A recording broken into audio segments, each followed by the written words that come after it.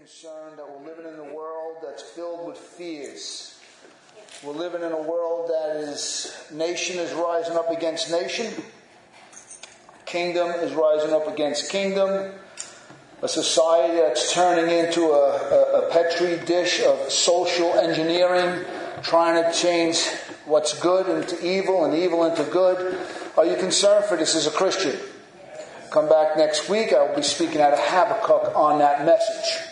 I was going to speak about it today, but I knew it would be a little light today and there'd be a lot of people gone for Father's Day, so I would be preaching a different message today. But if you are concerned like I am concerned, if you are concerned about what you see as a believer in this world, like Habakkuk was, and he cried out, "Oh Lord, how long? How long before you act?" Come back next week, we'll speak about that. Amen? But for today, turn to John chapter 3. I want to speak some about being born again. Let's have a sort of, how can you say?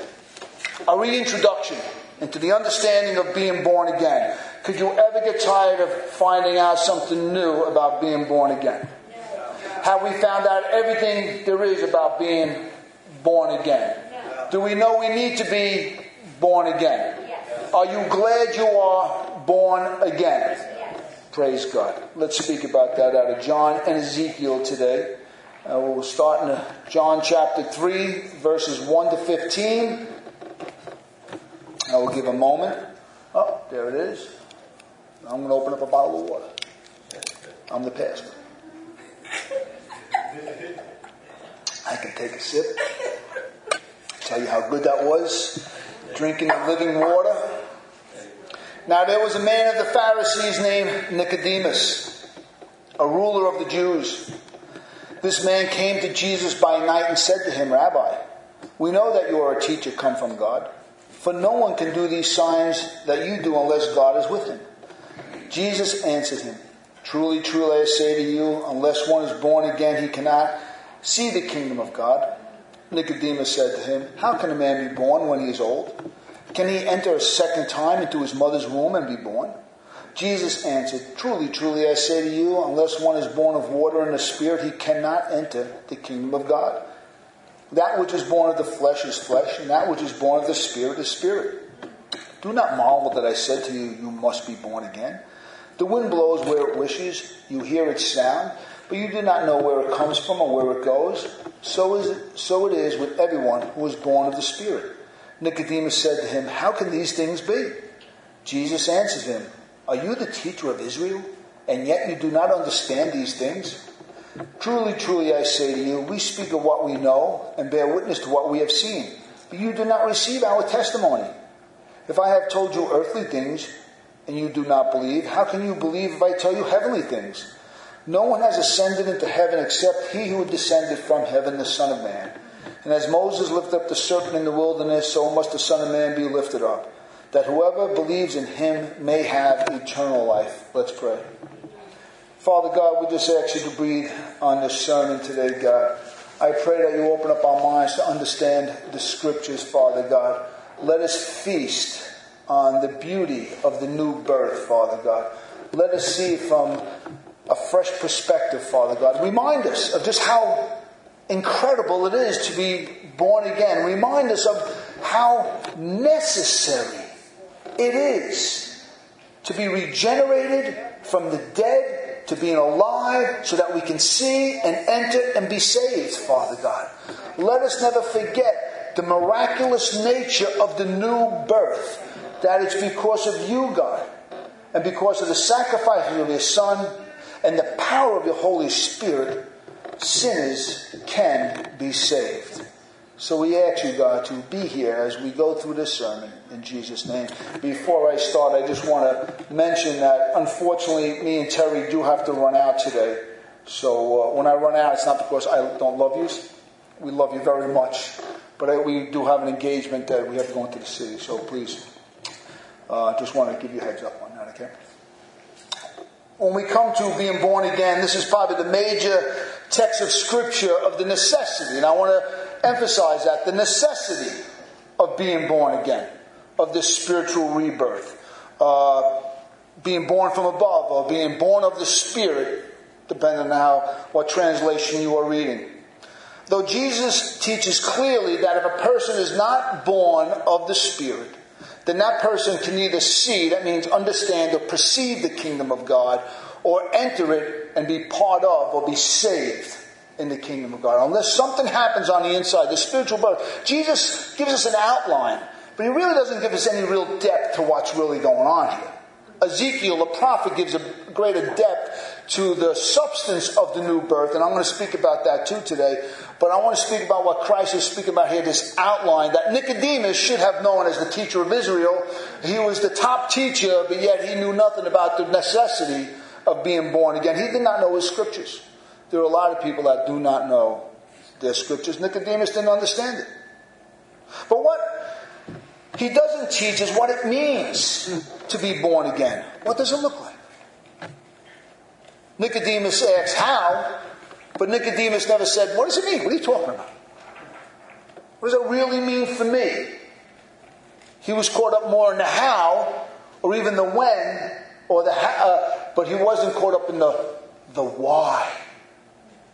Why do I need to be born again? When we speak to the unconverted about the necessity of the new birth, they will go through all sorts of things, but they'll never come to this conclusion. Why do I need to be born of the Spirit?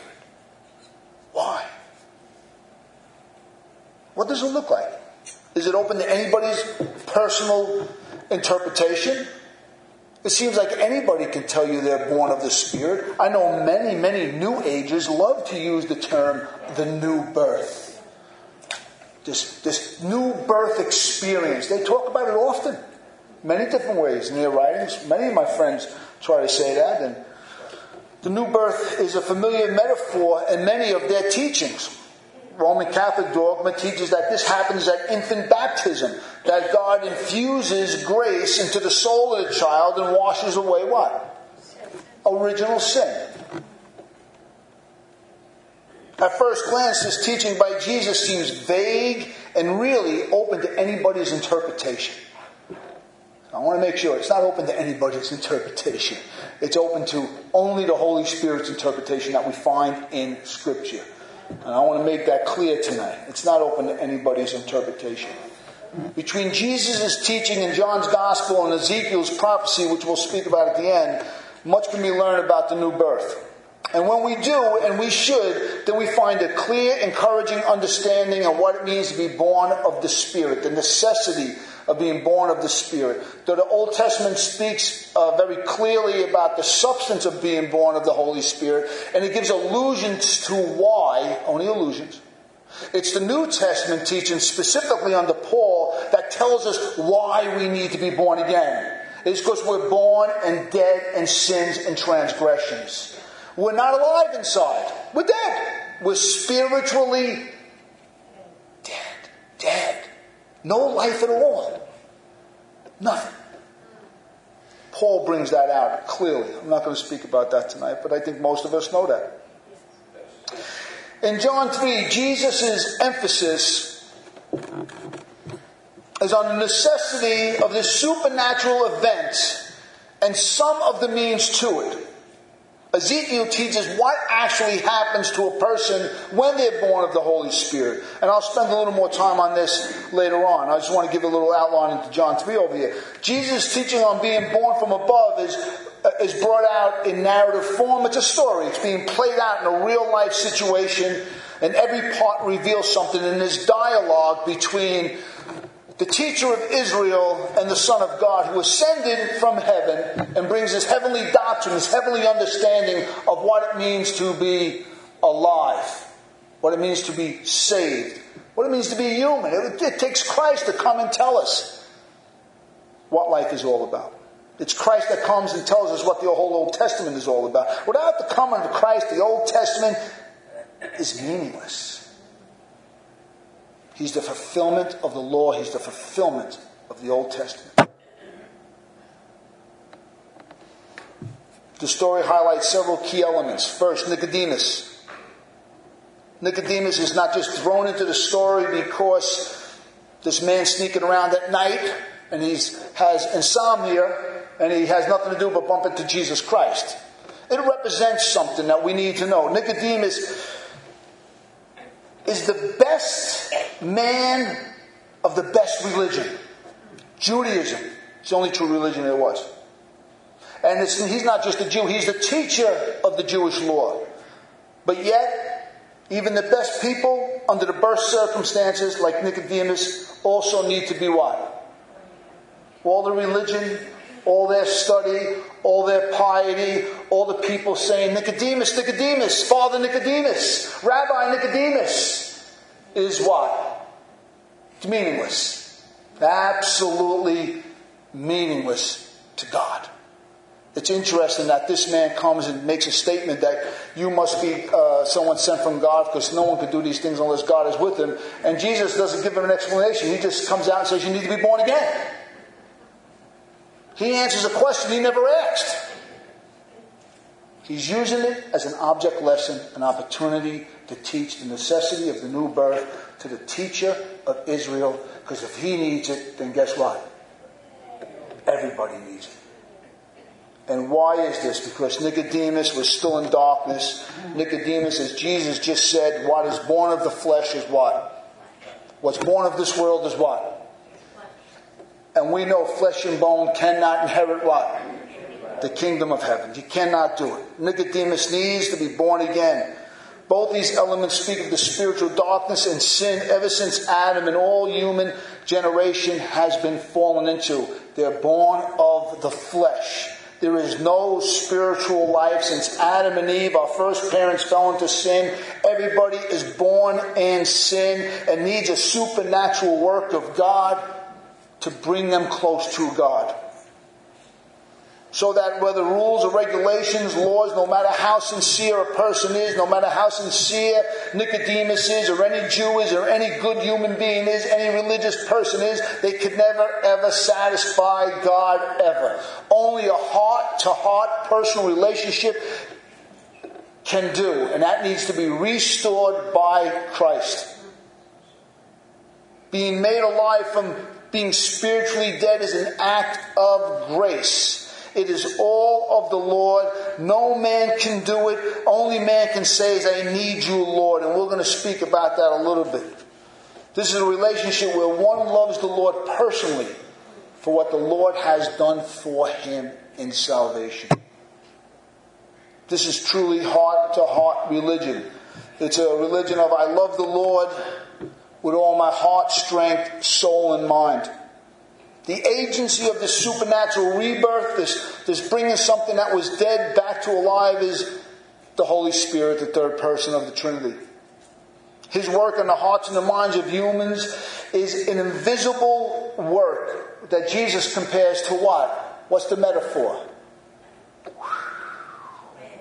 The wind blows to and fro. We feel the wind. We can hear the wind. We see the effects of the wind, but we don't understand it. Of course, now we understand a little more.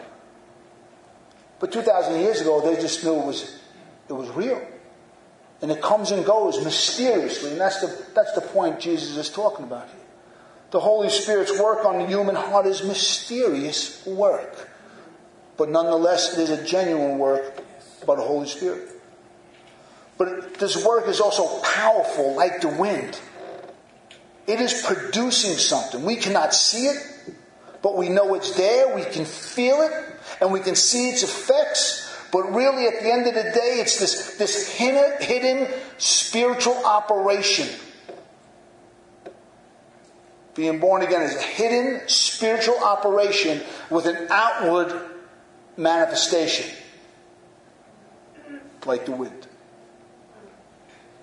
The means to this spiritual hidden operation,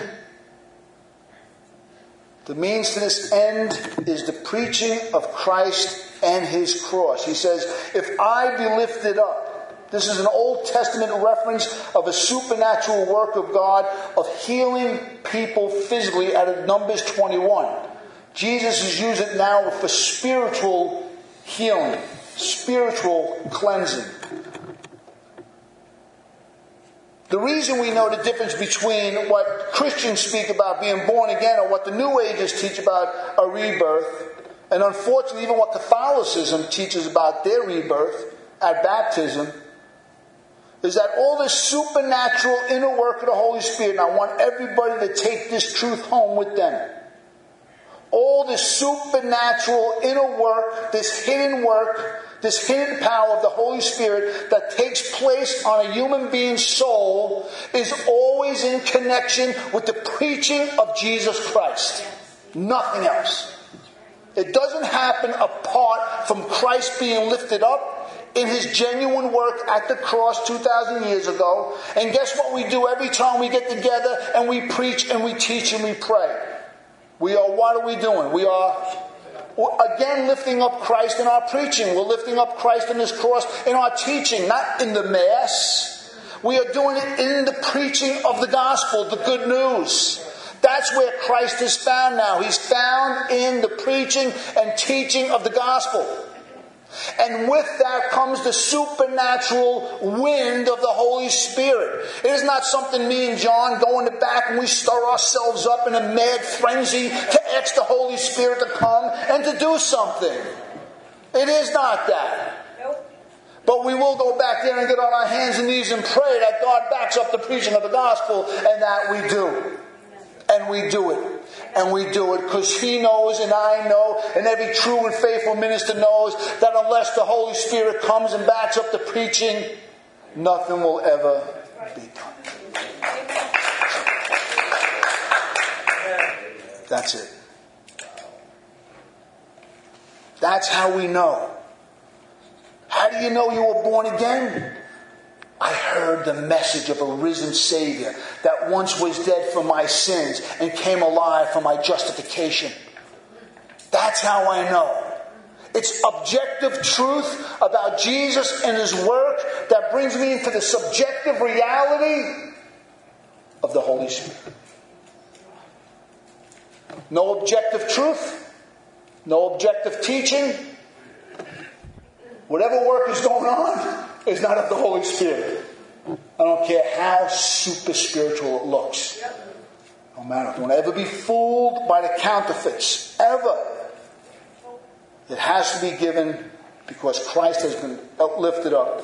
A clear, and nothing will substitute for a clear and articulate expression and explanation of why Christ died. Nothing. Ever will do than a clear, articulate expression and explanation of why Christ died. And just as important is our personal need for Him. Our personal need. How important that is. I remember when I was saved. I remember when it felt like the preacher was preaching as I was the only one in the room. And I could hear God saying, Brian, you must be born again. I heard my name in my heart. I knew God was personally speaking to me. It was a personal encounter.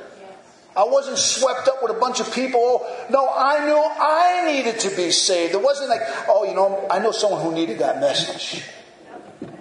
No, that was the day I knew I needed the message. It became personal on that day. And this gives the sinner an opportunity to believe in Him for themselves. Not in water, not in infant baptism, your family gets you saved, or the church gets you saved, or the new birth, the new age it's a cultural thing. The culture, society is going through this metamorphosis and this new birth experience. No. It is a personal experience when someone personally hears that they need Christ, and that Christ personally died on the cross as a substitute for their sin to appease the wrath of God and to save them from eternal destruction. And all of a sudden the light goes off and you're like, Lord, come into my life. It's personal. Jesus in this text taught the necessity of the new birth 5 times. He gave the reason for the new birth because sinners produce sinners. 2 sinners get together and they have little babies, and we got little babies around here. Guess what they are? They're little sinners. They're cute. I like them a lot, But they need to be saved. And their mom and dad can't do nothing for them. except intercede and show them the gospel in their marriage. That's it. That's all. Jesus also talks about the agency that brings this work about, and that's the Holy Spirit, through the metaphor, the illusion of the wind. We don't know. It's a supernatural work. You cannot put the Holy Spirit in some kind of methodology. This is how he's going to work. We get in some kind of huddle. We rattle ourselves and hit our head, and then the Holy Spirit's going to come. No. I can preach and preach and preach with very little outward effect. Maybe only a couple of people get saved. Nothing to do with me. That happens to do with the Holy Spirit blows to him, not me. And one day you can come up with the nastiest cold, and you can have a flu and the chills and haven't slept for days, and come up and preach the weakest message you ever thought you preached, and they flock to the altar to get saved. Because what? It's the Holy Spirit blowing to and fro. Not by our methodology, not how great I am. Of course we need to live it up. We need to live according to the gospel. The point is this. It is not us. It's always the Holy Ghost. It is always the Holy Spirit in conjunction with the truth of Jesus Christ. He also taught the means of this. The reason of the new birth was sin is the flesh produces flesh. That is it. The agency is the Holy Spirit. The means of it is what we already said, is the preaching of Christ. If I be lifted up. Sinners need to see Christ. Even saints need to see Christ in their sanctification. There's not much of a difference between salvation and sanctification. It's the same grace that saves you is the same grace that sanctifies you. The same faith that brought you into salvation is the same faith that changes you in sanctification. There's no difference. It's not like I'm saved by faith and all of a sudden I got to muscle it up and I'm going to change my life. It ain't going to work. The means to this is preaching. It has always been preaching. That's why Paul told Timothy, preach the word. Preach it. Don't shut up. Continually to preach and preach it louder and stronger and never hold back. The Holy Spirit will back it up.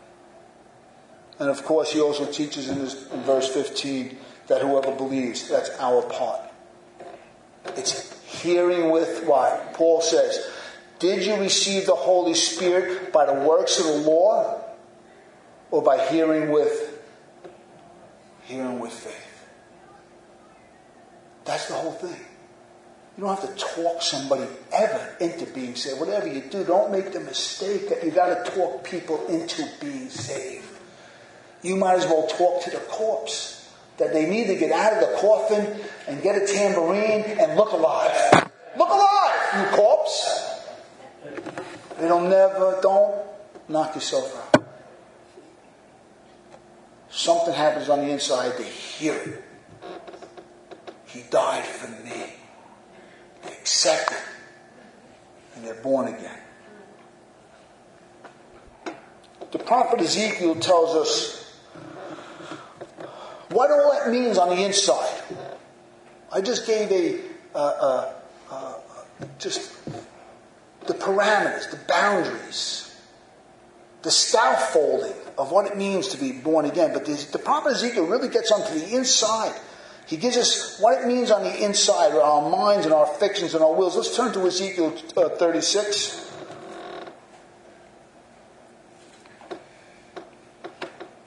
For some people, you might have never heard a message like this. It's a primer on being born again.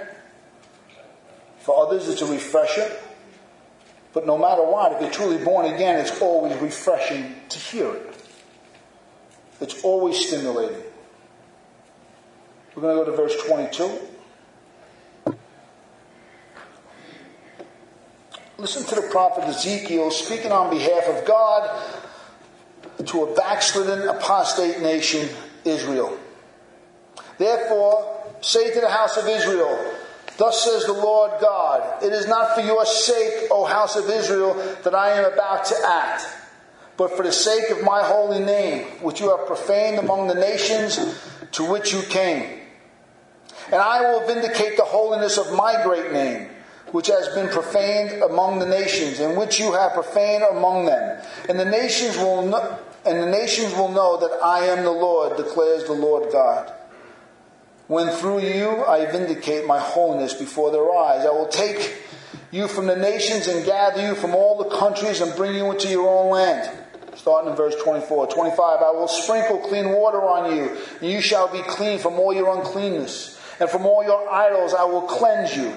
And I will give you a new heart, a new spirit I will put within you. And I will remove your heart of stone from your flesh and give you a heart of flesh. And I will put my spirit within you and cause you to walk in all my statutes and be careful to obey all my rules. The first thing I want to pour out over here is everything is attributed to Jehovah God. He says 7 times, I will. He doesn't say, let's get together, let's talk about this. I need a hand in saving you. Get your act together, repent first, and I'll come and I'll save you. It's nothing that. All we see is God, the great I am, making a statement. I will. And do you know why? Because we can't. We can't. Remember what we're dead in? Sin and trespasses? You know what Jesus says in John 3? That we love the darkness. So these sins and transgressions, they're not like, oh God, save me from my sins and transgressions. Listen, we come to church loving our sin. When I came to church that day and I got saved, it wasn't like, man, something. I need to change my sin life. That's what I need to do. I need a Savior. I'm tired of my wicked ways. None of that. At all. Came to church, just coming to church, and I realized I was a sinner who needed to be saved. And I'm grateful. And guess who did it all for me? I will. Starting in verse 24, he says this. I will take you from the nations and gather you from all the countries and bring you into your own land. First thing, like I just said 7 times, it's Jehovah God that's doing all the work. And listen to our testimony. Listen to how the wind blows to and fro. Listen to how he plucked us out. He says, I will gather you. Where were you when you were saved? What was your religion you were darkened by? What was your addiction, your greed, your lust, my unbelief, my brokenness? What was the personal bondage we were in when God saved us? When you weren't looking for God, and I wasn't looking for God, and you were just doing your thing, and you didn't realize you were in bondage, and you were in darkness. And guess who drew you to the Son? No one comes to the Father. No one comes to the Son unless the Father draws him. And we learn a principle over here. It's not just about being drawn to Christ. How many people know you were drawn to Christ?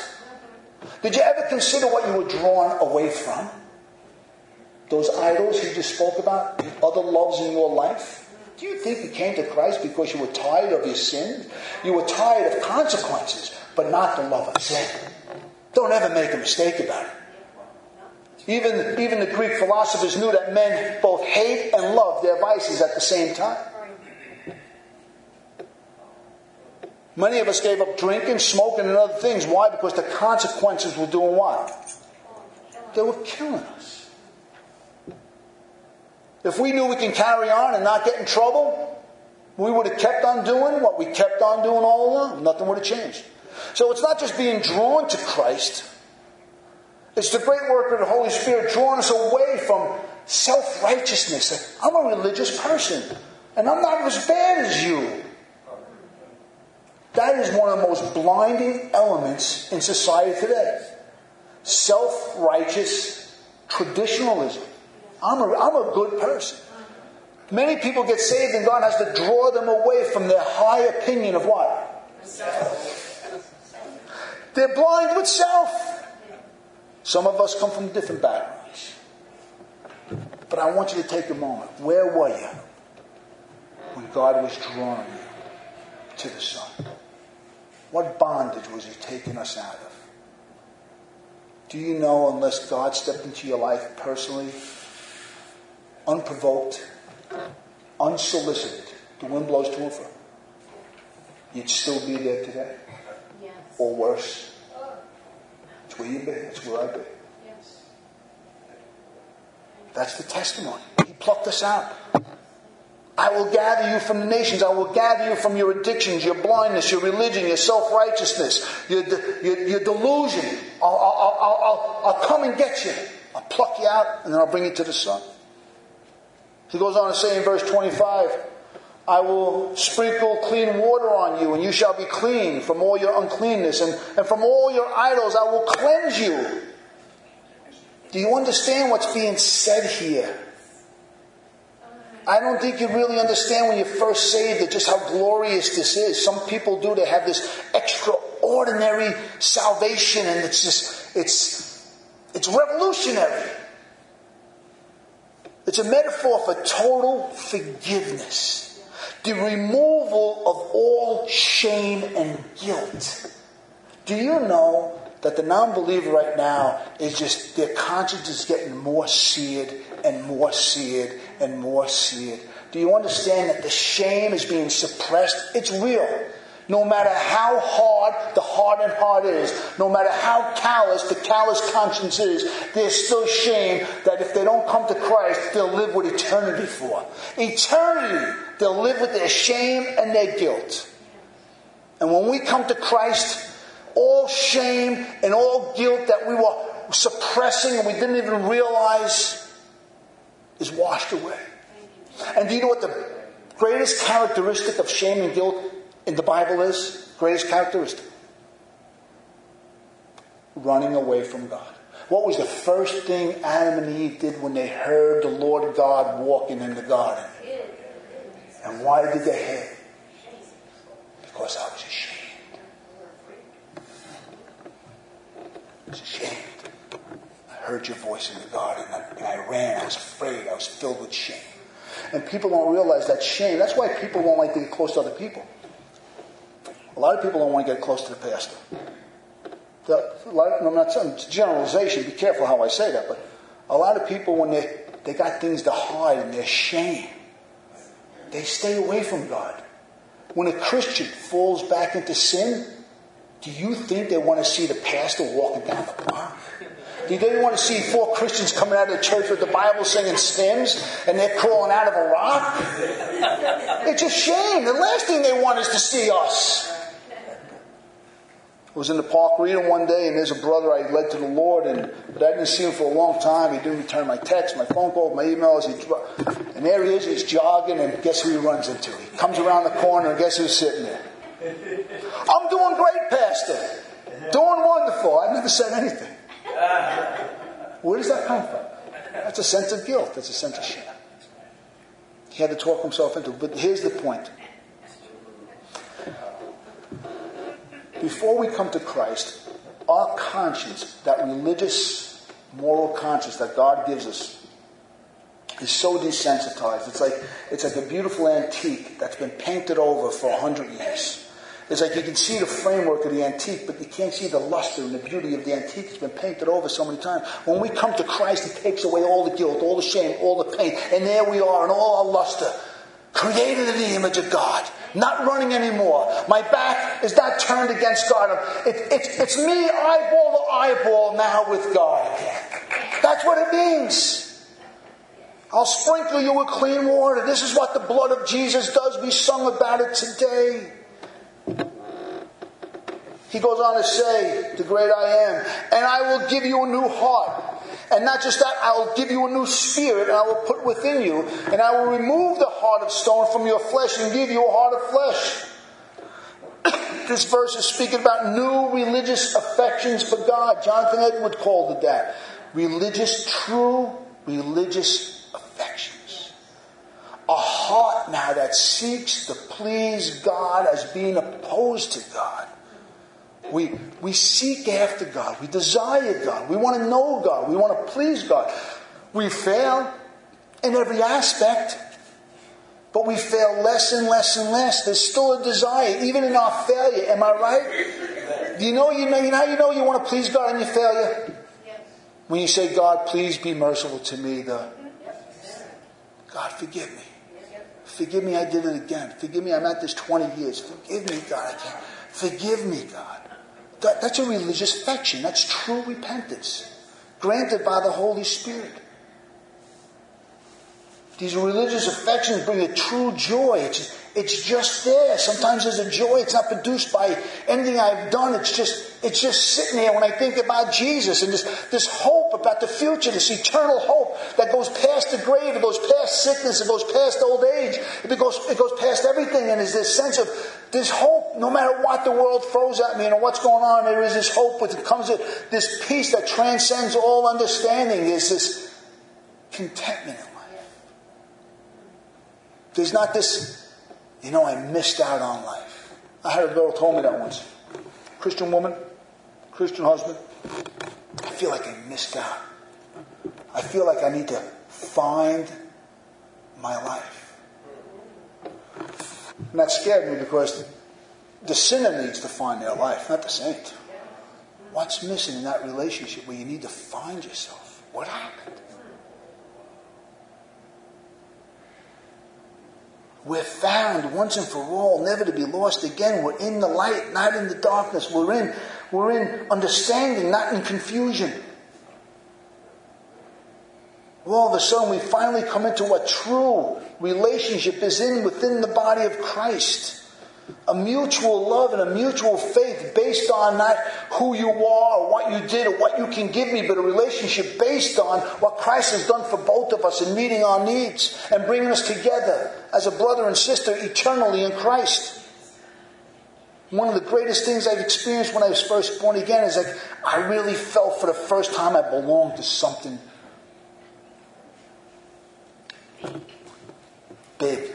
Something natural, something that the soul longs for, but you can't find it in the gang. You can't find it in the clubs. You can't find it in the bars.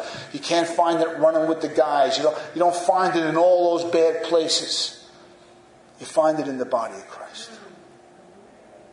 True relationships, a genuine caring, a genuine being cared for, being concerned what God's concerned about, and then praying, turning away from formal, ritualistic, traditional prayers to crying out. I feel like I'm part of the Psalms and I'm crying out to the Lord and God is real and God is alive and He can hear me and I want to speak to Him who alone can rescue me. And worship where you really are lifting up your heart to God with your hands and your voice. And at that moment you're worshiping the Lord, you're not thinking about spaghetti and you're not thinking about this and you're not thinking about your past and you're not thinking about your future. Your past is washed away and your future is all hopeful. And you're just sitting there and you're worshiping God in spirit and in truth. No distractions. And then the Word is not a bunch of loose religious sayings. The Bible becomes a book of God's narrative for mankind. It becomes God's personal word and love letter to me. This is what it means to be truly alive. He goes on to say, and I will put my spirit within you and cause you to walk in my statutes and to be careful to obey my rules. This is God. I will do this. God's saying, don't be careful to obey my rules. God is saying, I will make you careful to obey my rules. And He does that by His Spirit. From the new heart, from the new conscience to this new ability, this new moral, spiritual power to live for God, to live in contrary choice. Where my flesh used to say, Brian, this is what you do on Friday night at 8 o'clock. And now the Spirit is saying, no, I don't do that no more. This is who I am. I'm a new creation in Christ Jesus. My life is not found in the bar. My life is found in Christ. My life is not hanging out with my old friends. My life is now found with the body of the living God. Amen. That's what it is. Amen. All things are new. The old has been washed away. There's this new power. And He says, I'll cause you to walk. I mean, Paul gets behind this. It's how we live. I will cause you to live for me and me alone. And how does He do that? It's not by fighting toe-to-toe with the old ways. People say, the flesh and the spirit. Galatians chapter 5, you got this big war going on and you're getting punched all over the place. And you wake up confused every day. Am I going to follow the flesh? Am I going to follow the spirit? Am I going to follow the flesh? And that is not what it means at all.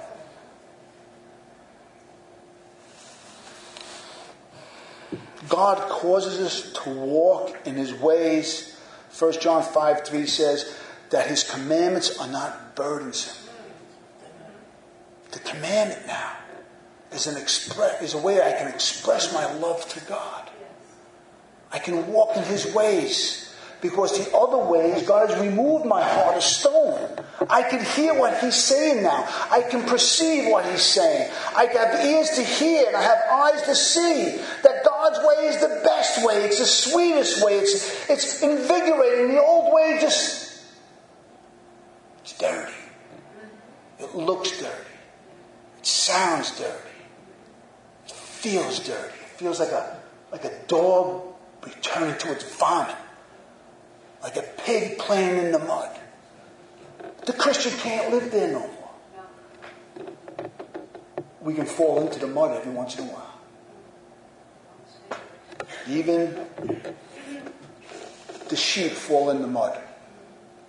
But the difference between the sheep and the sow, sheep can't live there too long.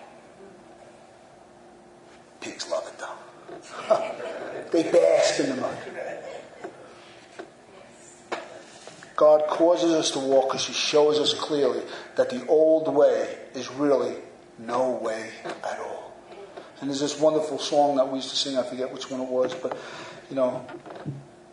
how he changes our heart to not to love those things of the world anymore.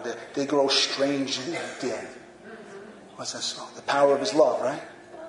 The power of his love. The things of the world grow strangely dim. It's just not there no more. It just doesn't carry any weight. When the voice comes, it's like, something that it's not enticing anymore. It's not enticing anymore. That's how he gets us to walk in his way. Not with a threat. We didn't receive the spirit of the law. We received the spirit of Christ. The spirit of sonship. Not the spirit of fear. Perfect love casts out fear. I don't have to try to live by commandments now. God has put love in me. So whatever 10 commandments, 10,000 makes no difference. I love the Lord. Disobedience to God has no reward at all, no allure to it at all, even though we could fall into it. Are you with me? Yes. Are you understanding what it means to be born again? Yes. Are you happy you're saved? Yes. Are you happy the Holy Spirit is in you? Yes. That he who began a good work in you will be faithful to complete it? Yes. Do you know he hasn't given up on you? Yes. Do you know he doesn't know how to give up on you?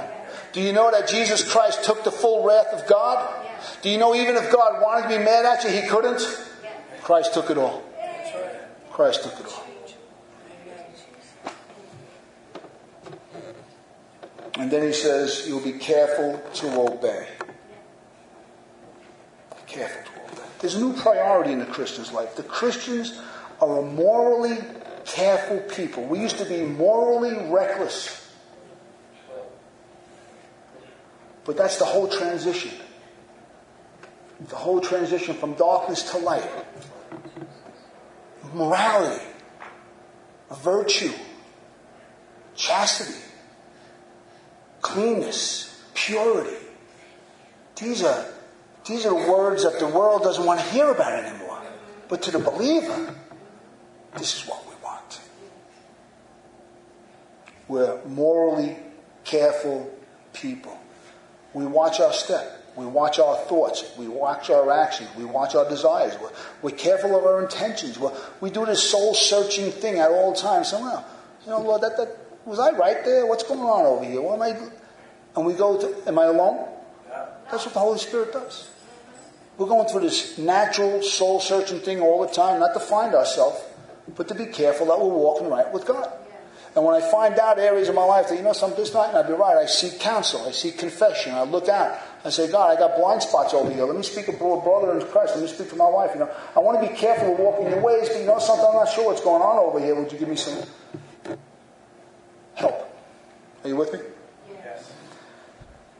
Where Jesus speaks about the necessity of the new birth, Ezekiel really drives the point home of what it means through that prophecy. And of course, that was first fulfilled when they came out of exile in the Old Testament. It was like nothing like it had to be compared to a new birth, because they were entrapped by the Babylonians and for 70 years, and all of a sudden they come back fresh and new, like a new people, and that was the first installment of this covenant.